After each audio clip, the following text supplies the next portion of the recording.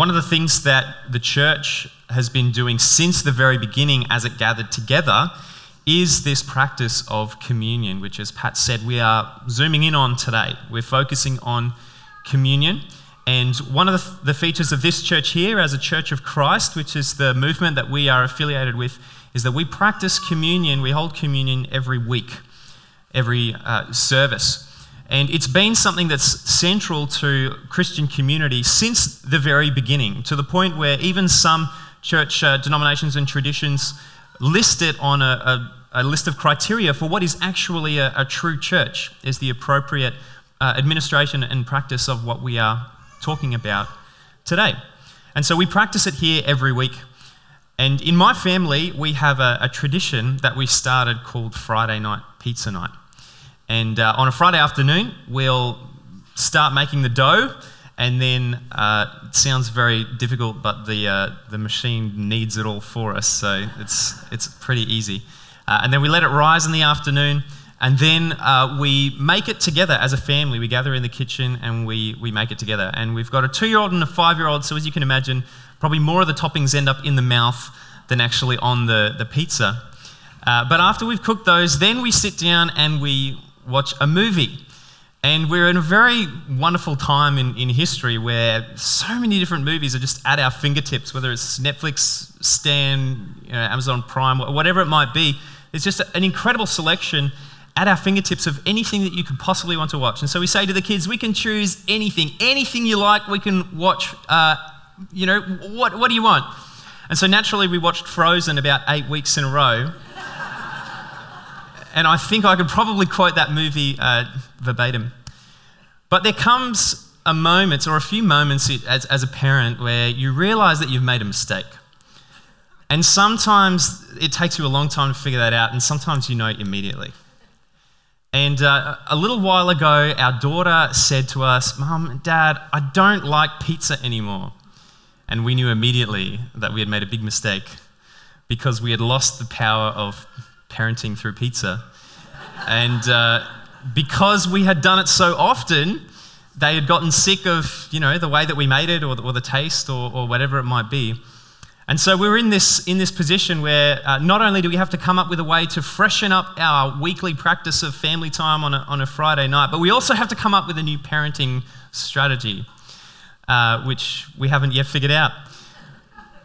But one of the things about doing communion every week is that it's meant to shift its importance. It's meant to show actually how important it is for us as a community, but the effect can often be the opposite. That because we do it every week, it ends up losing a bit of its significance. Now, I don't think that necessarily that has been happening at our church. I think that there's nothing wrong or incorrect or unholy about the way that we do it. But it's been on my mind for about 4 months or so to kind of re-centralize our focus on communion. And every so often, things just need a reset. I'm confident that my children will like pizza again one day, once we've sorted that out. And so today we are going to be zooming in on communion and giving a bit of a focus as a way of kind of resetting our approach, rediscovering the significance of what it can be. And so as I've been thinking and praying and studying over the last little while, we've come up with some strategies that we are going to implement as a church, which I'm really excited about, to be able to enhance how we do communion. But I've also realized that Jesus really instituted the perfect practice, because there are so many different shades of meaning and emphasis that can be brought out that, every time we celebrate this thing together, it can be done in a way that reminds us in a new and positive and encouraging way about Jesus' sacrifice and what he's done. And so today we'll be looking at resetting our approach and understanding the how and the why, as Pat has been alluding to. Now, before we get started, I need to just acknowledge that there are a lot of different backgrounds and traditions represented here this morning, which means that there are just as many views about what communion is and just as many catalogues of experiences about how communion should be performed. And what we see in the churches these days is that there is a lot of variation in how it's done and varying levels of strictness about how it should be observed. And some places will say that unless it's done their particular way, then it doesn't count. It doesn't actually do anything at all. So I need to acknowledge that there is a very broad experience here in the room about what communion is. And there are also theological implications of the various ways that it's practiced. And so we're not going to get a chance to go deep into the theology of it today because, I ran into Pat's office at some point this week and basically just commiserated and said, Pat, I'm going crazy. There's too much.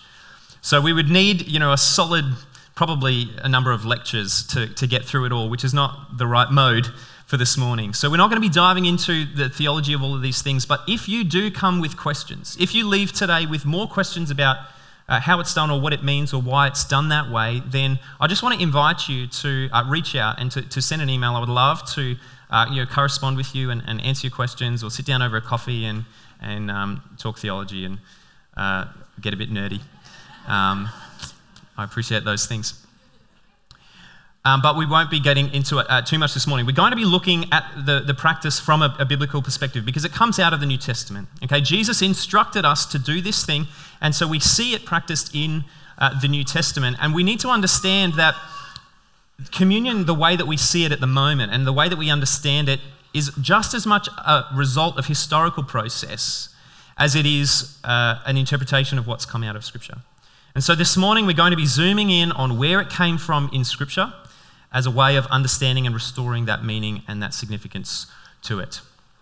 And so one final thing before we get started properly is that it's possible that you're someone here who is not familiar with the church environment. You're not grown up with this sort of custom or practice, and your opinion of this thing is that it looks like some religious ritual that you're just not really interested in. And so what is today going to have for you? Is this going to be relevant to you at all? And so I need to start by saying that the communion table, the Lord's table, could not be more relevant to your life. Because Jesus said that unless anyone drinks my blood and eats my flesh, then he has no life in him.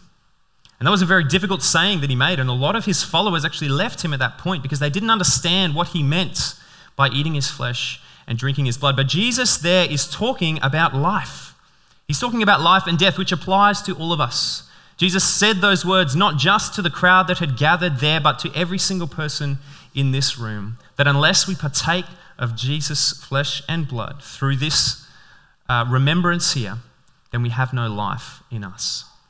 So it is absolutely relevant no matter what background or context or understanding you are coming from. So let's go from the beginning. All of the Gospels record the moment that Jesus instructs his disciples about this practice. But we're going to zoom in on Luke's Gospel because it has some more useful details. So it's in Luke chapter 22. You're welcome to open it in your own Bibles or to read from the screen as well. Luke chapter 22, verses 14 to 20. And when the hour came, he reclined at table and the apostles with him. And he said to them, I have earnestly desired to eat this Passover with you before I suffer. For I tell you, I will not eat it until it is fulfilled in the kingdom of God.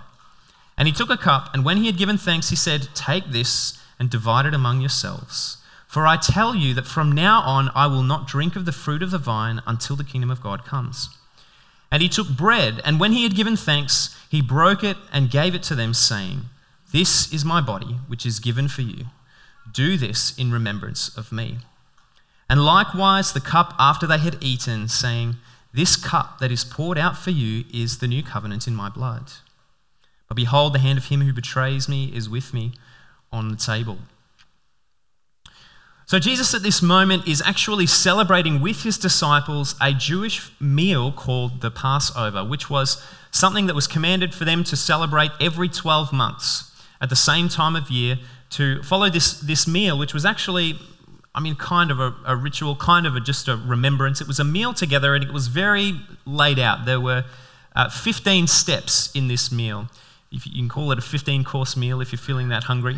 But each of those steps was meant to correspond, to signify a piece of Israel's history and a part of God's character, what God had done to actually deliver them from slavery in Egypt.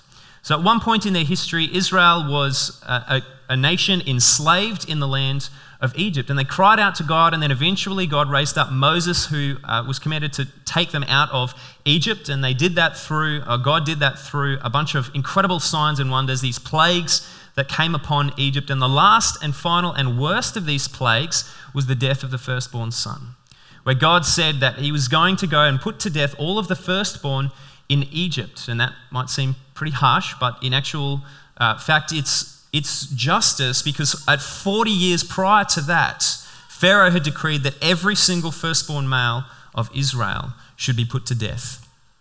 And so God instructed that Moses needed to tell the people of Israel that the angel of the Lord was going to come and to execute God's judgment on the land of Egypt. And in order for them to be safe, what they needed to do was to take a lamb, to sacrifice that lamb, and to paint the blood of that lamb on the doorposts of their house. And as the angel of the Lord swept through the land of Egypt, should he come across a door that had the blood over it, he would pass over that house and the people inside would be safe. And so Jesus is intentionally using this moment in Jewish remembrance and in that celebration, because each of those elements that he holds in his hand, the bread and the cup, already have symbolic significance, already have meaning to the people of Israel who were partaking of that meal. And the bread itself symbolizes the Passover lamb. So what Jesus was saying when he picked up the bread and he said, "This is my body which is broken for you," he's telling them that I am the Passover lamb. And as we see in the book of Revelation, it says that Jesus was the lamb who was slain before the foundation of the world. And so it has always been God's plan to lead him to that moment where he would be offering himself as a sacrifice.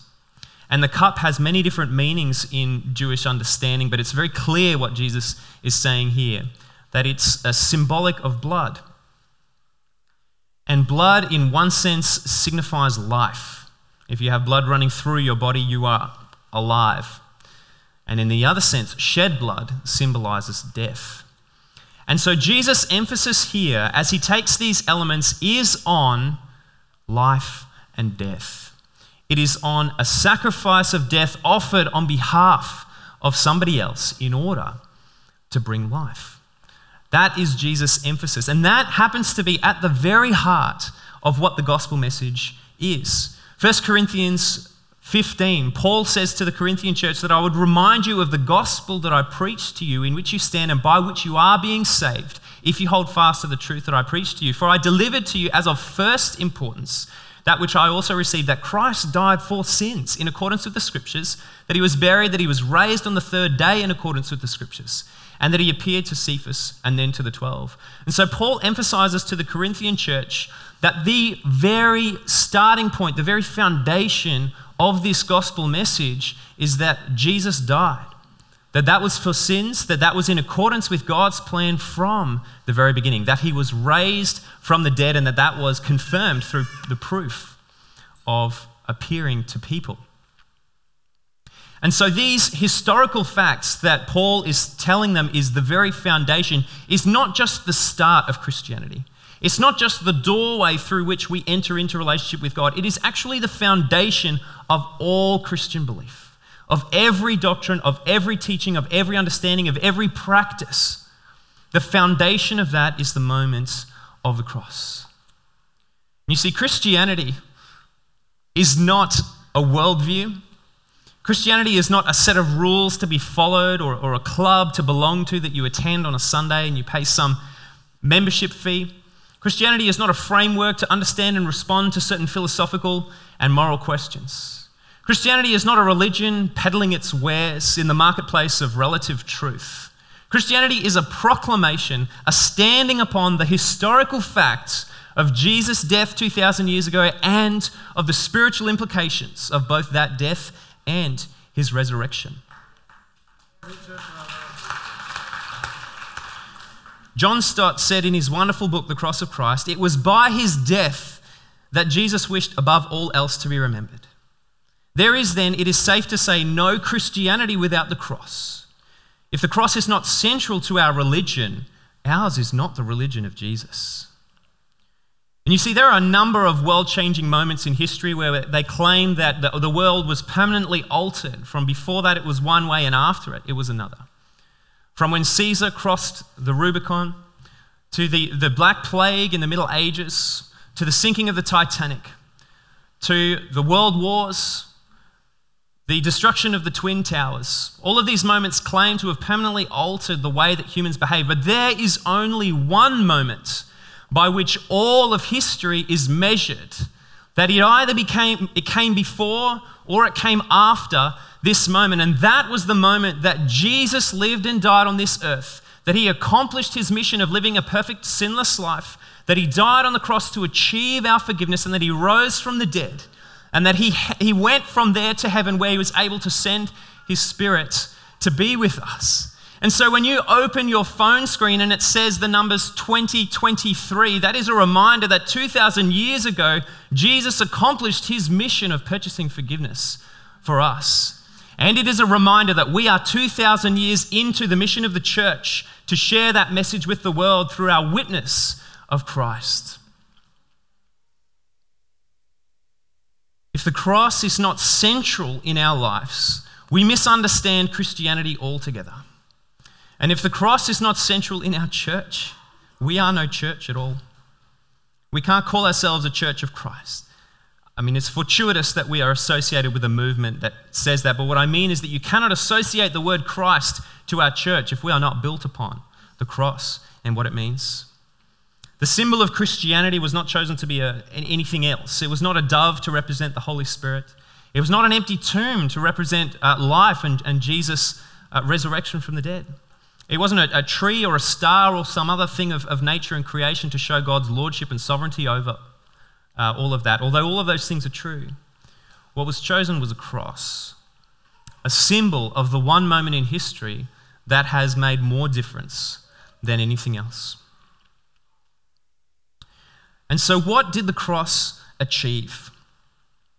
The cross achieved reconciliation and unity.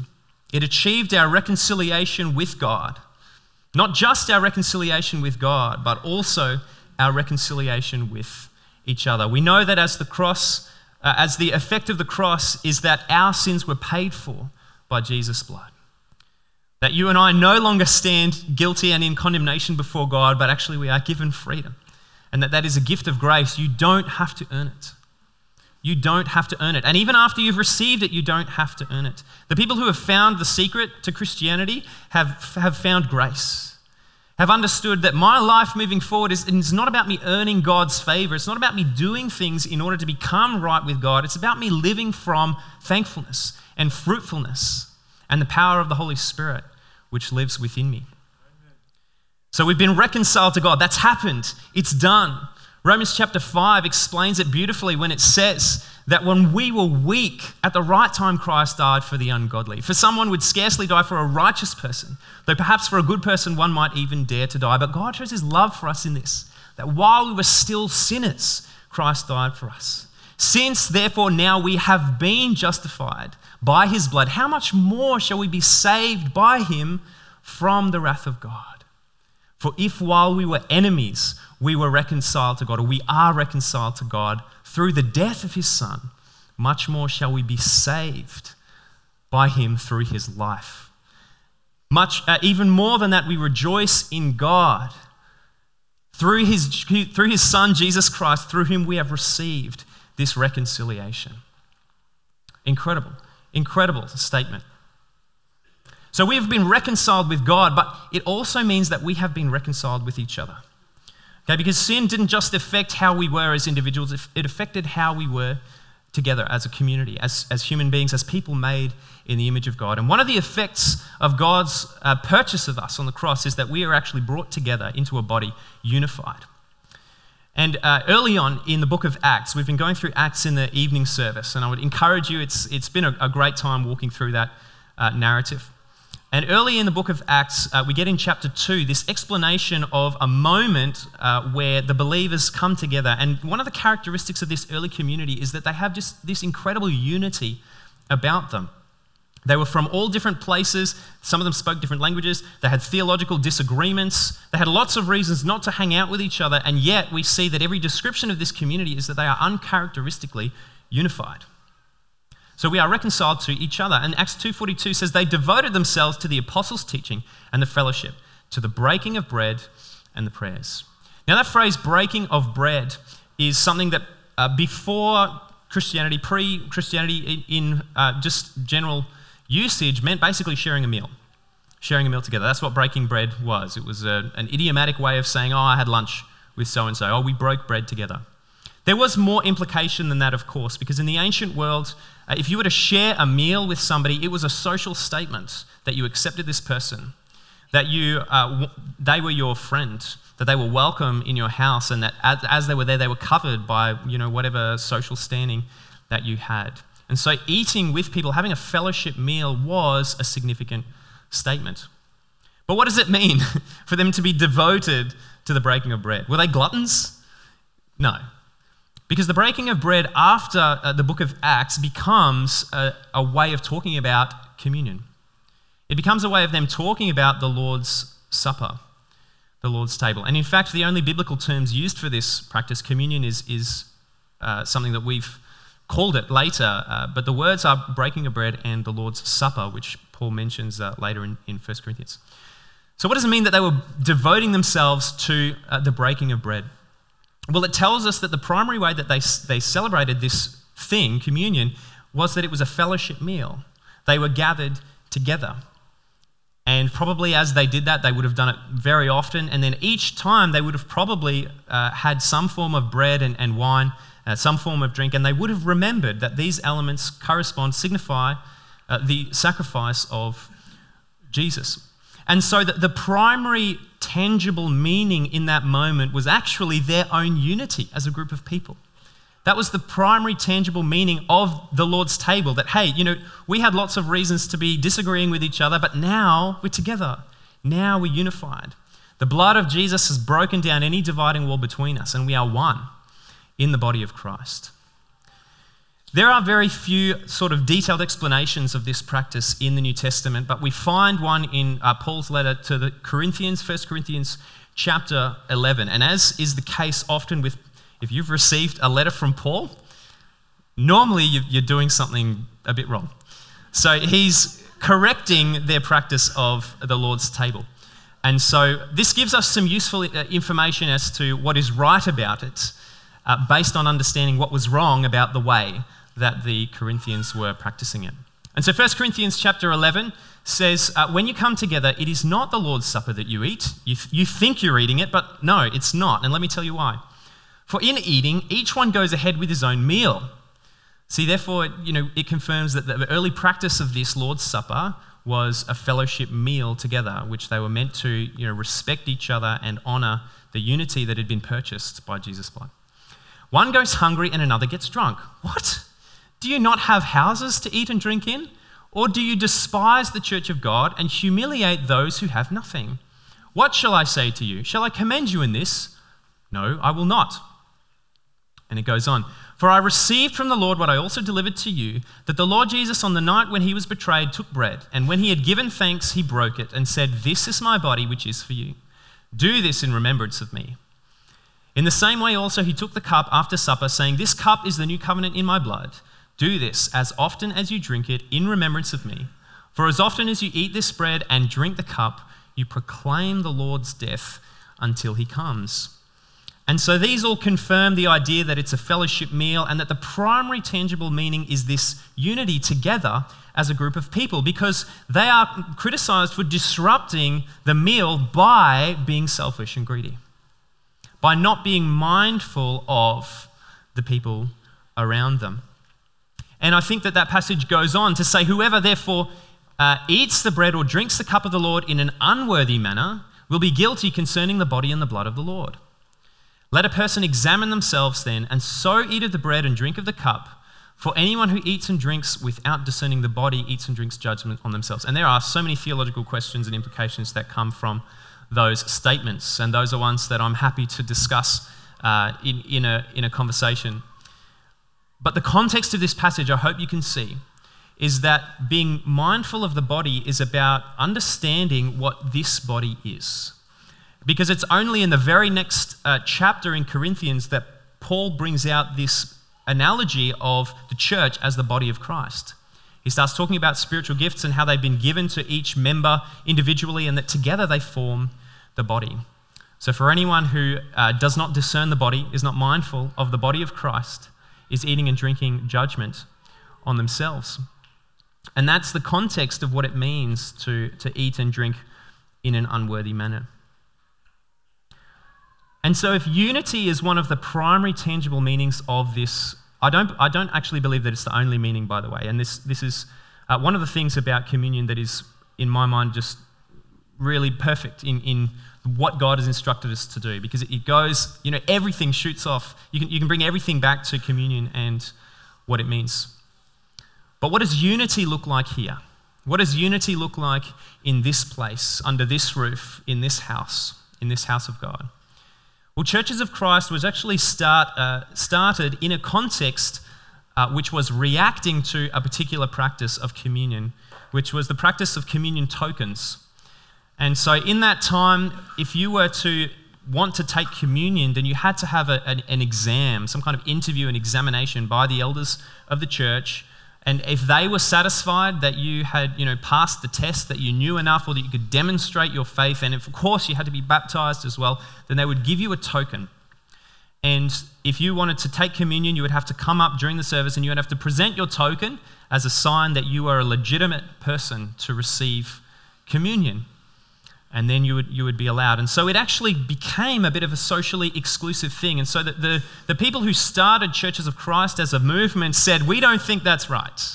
We don't think this is an exclusive practice. It's called the Lord's table, and his invitation is open to everyone. So we're going to go and have church over there, and we're going to have communion, and you're all welcome. And that's one of the reasons that Churches of Christ started. It's one of the reasons also that the very few things that actually we require to be a Church of Christ is that we celebrate communion every week.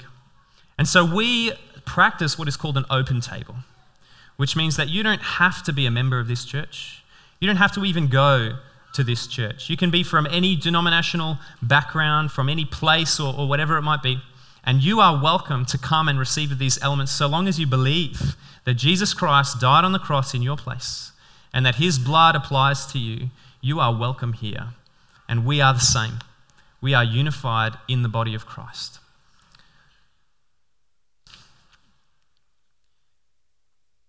What else is happening when we take communion? It's an experience of unity. It's a remembrance of the reconciliation that has occurred.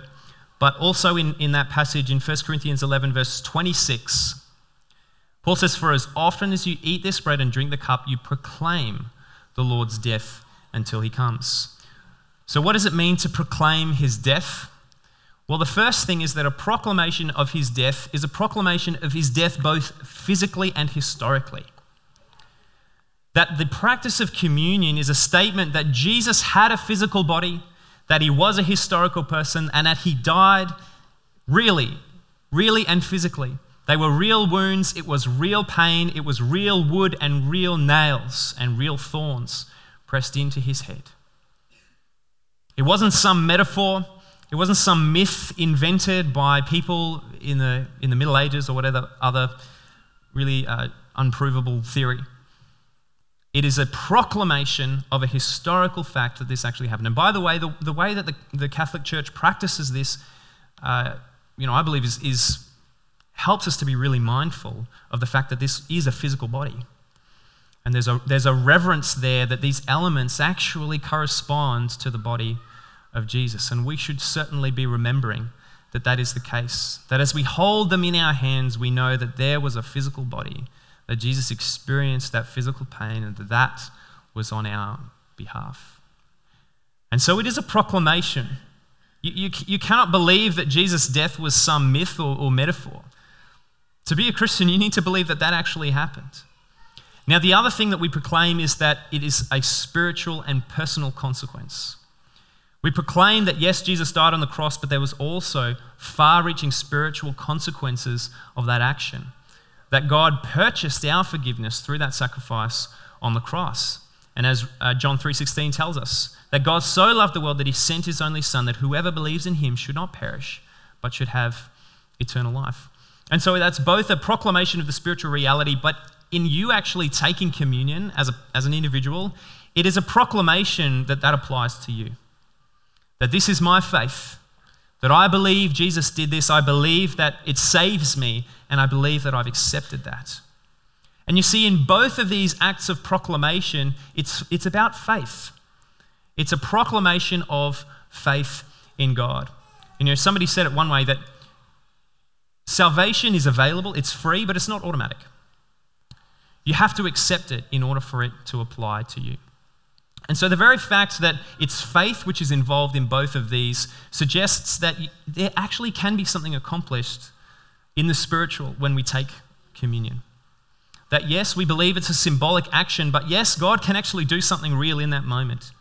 Because every time we see God working in the New Testament through faith, there's some physical catalyst that brings that faith from something internal to something external. And I've said this before in our evening services, that the difference between somebody with faith and somebody without faith is absolutely nothing. There is no difference between somebody with faith and somebody without faith until the person with faith actually does something about it. Until Peter reaches out his hand to pull up the lame man at the beautiful gates. Until the widow with the discharge of blood reaches out to touch the hem of Jesus' garments. Until the friends of the paralytic let him down through the roof. Until the blind men wash their eyes in the river. There is a physical act that brings that faith which is inside into reality. And so it's absolutely possible and probable and likely, and we should be seeing it, that we can use the act of communion as a way to bring out our faith.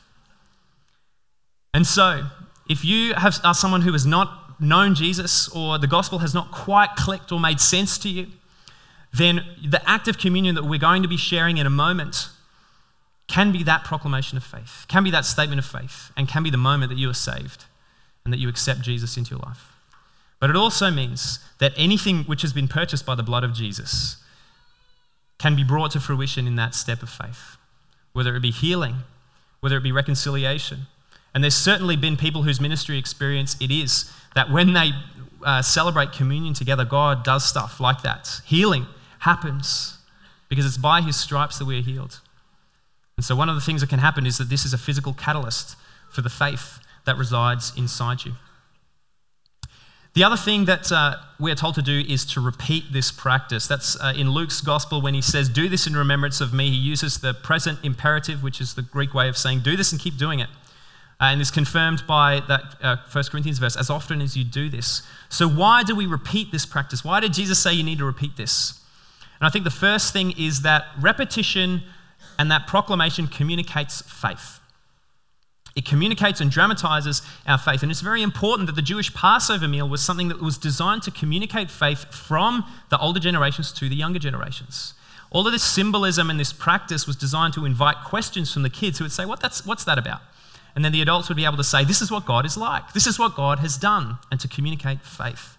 And so we want to start doing that in our church. And what we're going to do is we're going to run a communion course. So in the month of July, we're going to have over 2 weeks after the service a communion course, which will be just a short half an hour time with kids, and it's going to be for teens and preteens.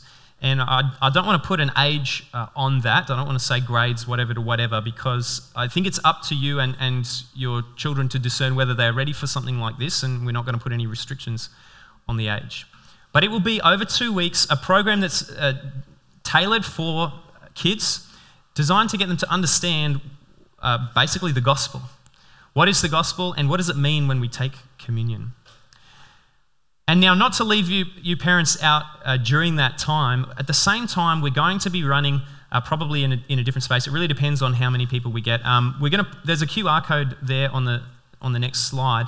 So if you are interested in coming, I'd love for you to register. That way we know how many people are coming and how many helpers we need and what rooms we need to use for things.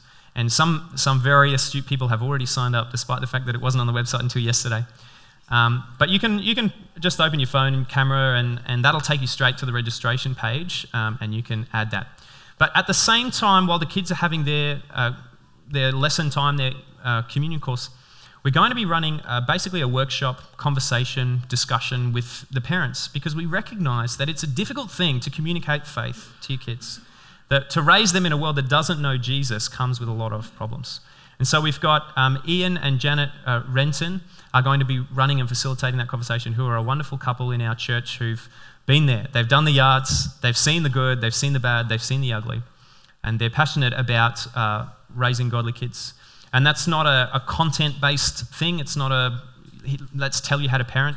It's a facilitated discussion. You know, what's working well? What can we do? How do we actually raise godly kids in this environment? And so we'd love to basically, you know, partner with you and help you as parents to be able to do that. That's open to anyone. Okay, you don't even have to be coming to this church to do that. So you can share it with other people if you think that's going to be relevant. But that'll be, the dates are there on the screen behind the QR code. It's in July. I believe it's the 16th and the 23rd. Now, after that's finished, so it runs for 2 weeks, and then on the 30th, it's a fifth Sunday, which means there's no kids' church, and the kids are in big church with us. Don't stay home, because we are going to, in the moment that we share communion, we're going to celebrate those kids who have the option. It's not going to be, you know, they're not going to be told you have to do it. But if kids want to, then they can have their first communion in church with us, and we'll have a special moment of celebrating as a family that proclamation of faith. We don't believe that it's something that is actually a saving thing, that the practice of taking this is a saving thing, but we do believe that it's absolutely important to recognize that it symbolizes a decision of faith that has happened in our kids. So we want to start communicating it to our kids what this means. So that's the first thing about repetition. And we're going to partake of communion in just a moment, and I'll invite the band to start coming up as well. But the second reason I believe that Jesus gave us this instruction to repeat this practice is in order to re-center our faith. Jesus knew that we would need a reminder about what is actually important, that we would spend a lot of our time and energy getting distracted by various things, how hard or how soft the seats in church are, how good or how not good the coffee is, whether we like the music or whether we don't like the music, whether we want to spend time with that person or with that person. So Jesus knew that we needed a practice that would recenter us on the gospel, recenter us on his body and his blood and on the sacrifice of the cross. And by the way, if you read all of 1 Corinthians, the problem in the Corinthian church was that they had lost that. They had started focusing on all of these other things, and he's like, you need to come back to communion. You need to come back to the cross, because that is of first importance. That's what you need to do. And so this morning, in our response and as we take communion together, it's going to be a moment for us to recenter, to remind us of what is really important. And so if you, in reflection upon your own life, see and realize that you've gotten off center, off track, whether that's through chasing what the world has to offer through success and achievements, or whether it's through pursuing, habits of sin, or whether it's through disregarding the unity that we have in the body of Christ, then would you recenter this morning? Find yourself back at the cross. Find yourself back at the table of the Lord to recenter on his sacrifice, his death for you. And as a church, we're going through a season, it seems at the moment, of recentering on what's really important to us. Why do we exist here as a church? We've been going for 4 years, and it's time to get on with it. Do we really exist to create the most comfortable upper middle class experience in the suburbs of Brisbane as we can, where the coffee's good, the seats are comfy, and the music's pretty good? Is that really why we exist? Or do we exist to proclaim the Lord's death until he comes? To reach the gospel message into the community around us, to share in the bonds of love and unity that we have as the body of Christ.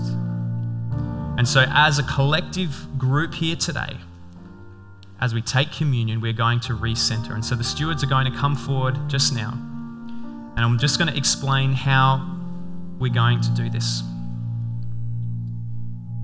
Because I believe that it's important for us as we come up that we need to examine ourselves, as that passage in 1 Corinthians tells us. And so in a moment when I invite you forward to collect the elements, I want you to collect the little cups.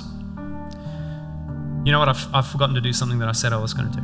before we get to that moment, one of the ways that we're wanting to maybe enhance what we're doing is to go back to the elements the way that we did them before COVID. We've got these very, sanitary, prepackaged cups, but we think perhaps going back to the old way of real juice and real bread might be a good way of restoring some of this significance or just making it tastier rather than cardboard and medicine juice. So I'm going to ask you to participate. By show of hands, who would prefer to go back to the old way of doing things?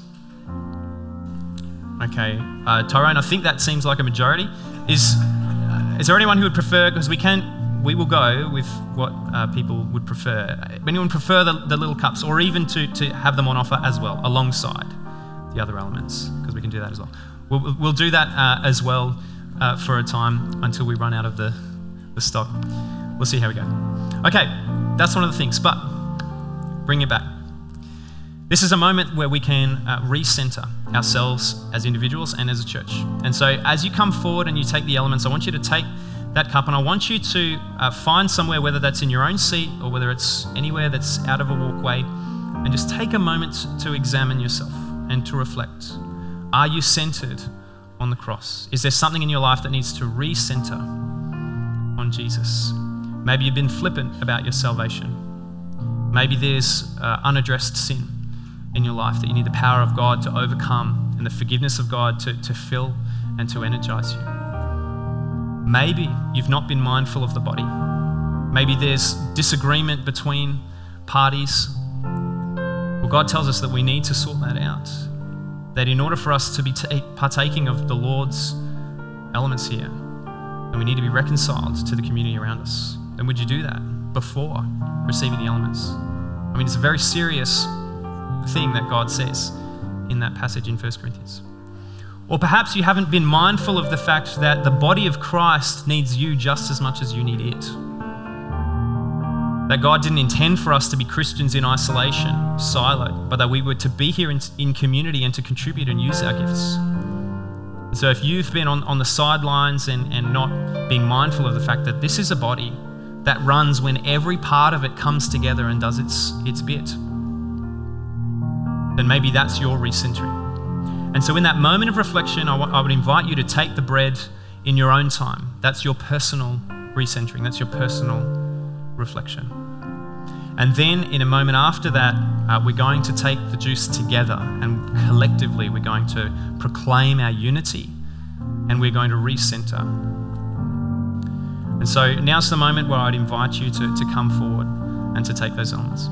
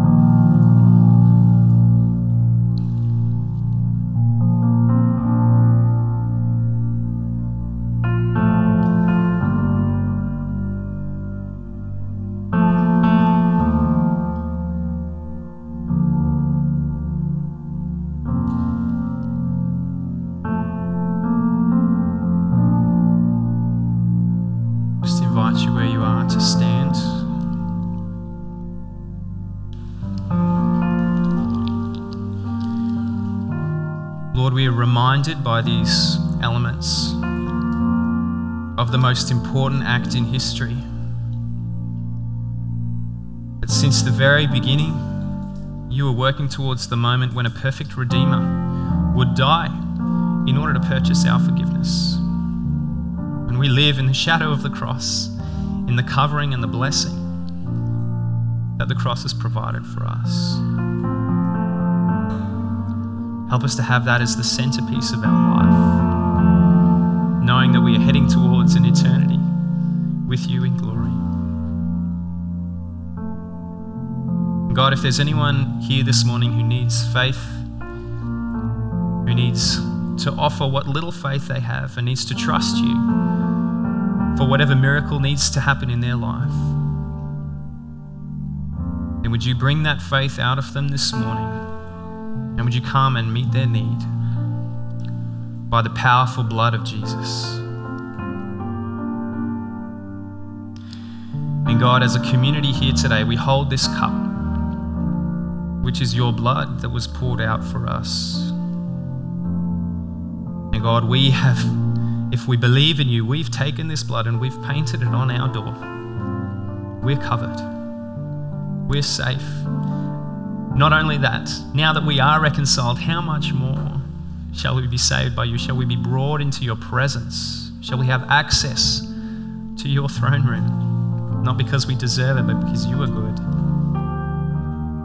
And so God, we just proclaim through this cup that you died in our place, that you have ransomed this group of people here, and that there are so much more to come. There are so many more who need this cup, who need to experience your salvation. And God, would you help us to recenter as a community on the gospel message, on the cross of Christ, and on that mission that you've taken us on. So God, we take this together as a proclamation of that desire to recenter, as a proclamation of your death. Let's take together.